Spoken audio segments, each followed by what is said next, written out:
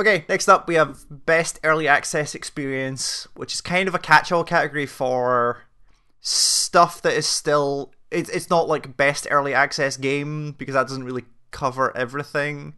It's more a case of a thing that was in early access that we feel made good use of the fact it was early access, I think is the kind of core of this. I think it's also just kind of like, there's part of it where it's like, this is a game in early access that we played and we thought it was really good. It might change and might come up later, but it's, so that's that. So we actually only got 4 games on here, which I was surprised about. Yeah. There was a 5th, but I realised later it wasn't early access, but the reason I put it on... I remembered the reason I put it on this list, and we'll talk about it later. So we've got Space Haven, GTFO, Ooblets, and Not For Broadcast, and the last one I'd forgotten was early access, but of course it is. Space Haven is we did a video on it. It's top-down... it's the management thing where you're like in a space colony. Kind of ship management, rim-worldy kind of game. They've been putting out really good updates for that game since it launched. They added a whole... And they've done some really good... they've done the thing that early access should do, is they've taken a lot of community stuff and really taken it to heart. So one of the things from the original early access release was farming was really difficult or really expensive for what you got out of it, like cultivating crops. And they looked at that, and then the next update they basically added an entire condensation system where you could gather water from the air, and depending on what was in the room would gather more water from the air or not. But yeah, it's done a really good job with early access. The latter half of the year I get distracted by other stuff, but I really want to get back into that and try that. And then GTFO is just like... GTFO kicks ass. That game is awesome. It's one of the best experiences I've had, both as a multiplayer game, as a team-based thing, in a long time. And specifically, it's also... So it's still in early access, but specifically also in here, their entire model of how they're building that game system works in early access. So for people who haven't seen it, GTFO works in what they call rundowns, which are like sets of between like 10 and 12-ish levels that get progressively harder. So they're grouped in like A, B, C, D. They get progressively more difficult as you unlock them, which changed at the end to the last rundown. But then once the rundown's done, all of those levels go away, and a new rundown comes out with 12 brand new levels, which... And it's like when new rundowns come out, they have like unique new mechanics that are not linked to anything that was in the old rundown. New enemies, new weapons, new tools, all of that kind of stuff is in there. So basically that game came out... So that game launched early access December last year, but I only picked it up this year.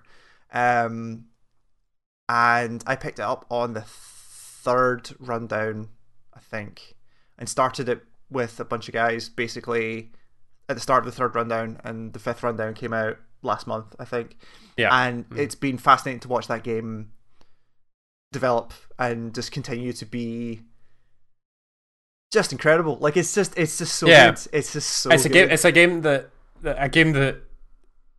stressed me out in a way that a game hasn't stressed me out in a really long time.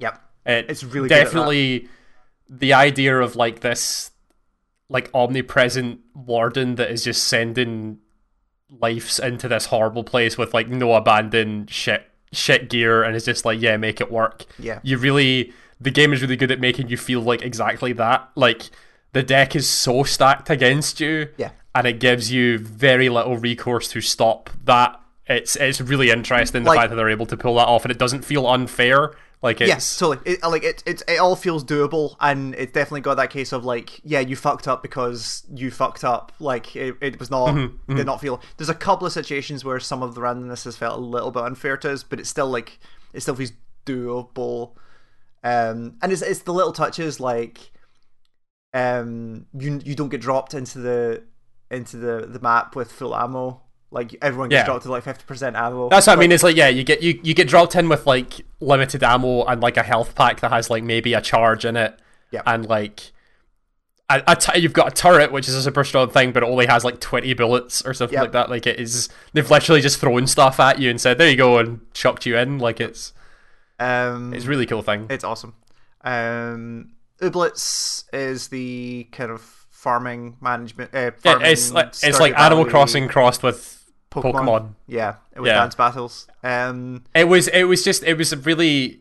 It's on this list purely to just say that I thought it was really cool. Like, I've not touched it in a really long time. They've had 2 updates that I haven't touched since launch. Yeah, basically. I was just on there to say, like, I enjoyed the time I spent with it, and I will probably go back to it when it is done, quote unquote. Yeah, totally. When it's like out. Yep. I don't know when that'll be because it's only 2 people that work on it, but like that's totally. They can take their time, take as long as they need. They have a really good framework there for doing stuff. Yeah, exactly. Yeah, and then Not For Broadcast is the FMV TV game. I love Not For Broadcast. Not For Broadcast, is a game where you play like the producer of a 6 o'clock news in a fictional Britain that has recently voted in a incredibly left-wing government, which sounds really strange, but it is. It's a game with very, very simple mechanics where it's all just about like you cutting cameras together and like muting swears and like it's basic production level stuff. Yeah. But it is the way that it's framed. It's not a game. There isn't a game that's done that before, which is really interesting. But it's also framed with a kind of very British Monty Python-esque comedy to it. Yeah. Where there's this very serious story of like this left-wing government have come in and they're like rejecting passports to the rich, and like there's a whole sub thing, and then there's a whole subplot of like you produce the news but you're actually technically in charge of what people see, so how you could then cut the news in certain ways to make the populace feel different things, and there's a whole subplot to that, which is also really interesting, but at its base level, it's really fucking stupid. Like the things that you see in that, like the actors, it's all in FMV that you're cutting together, which is great because I love FMV stuff. But like, you can tell that behind their acting facade, they're just really enjoying it because the script's really stupid and there's really dumb jokes in it, and it's a brilliant little thing that. It's like a team of like 5 people with a bunch of like actors and stuff like that, but like the people making it are like 5 people, and they've clearly just gone like, we want to make this thing with this idea behind it, and also we just want to make dumb jokes and make ourselves laugh. Yeah. And it's really good at doing that. It's really, when we get to best moment I'll talk about it, but there are some situations in that game that I was dying at. Like, I was doubled over laughing. It was so good. But it is a game that is very good at switching between the 2 tones that it presents.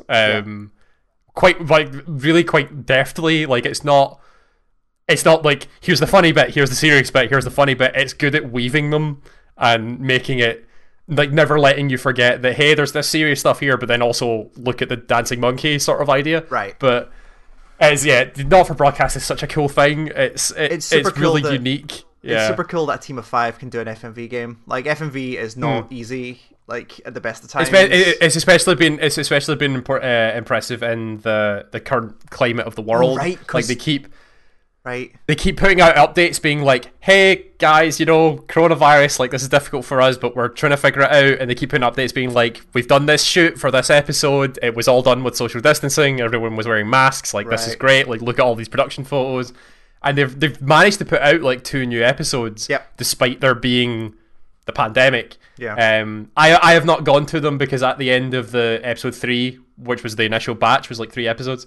I decided that I kind of wanted to wait and just play it through it in its entirety when they were done, because that thing is so special and unique and different that I want to see what they do with it in a total, like as a whole story, as in bits and pieces. Did they know when it's going to be done?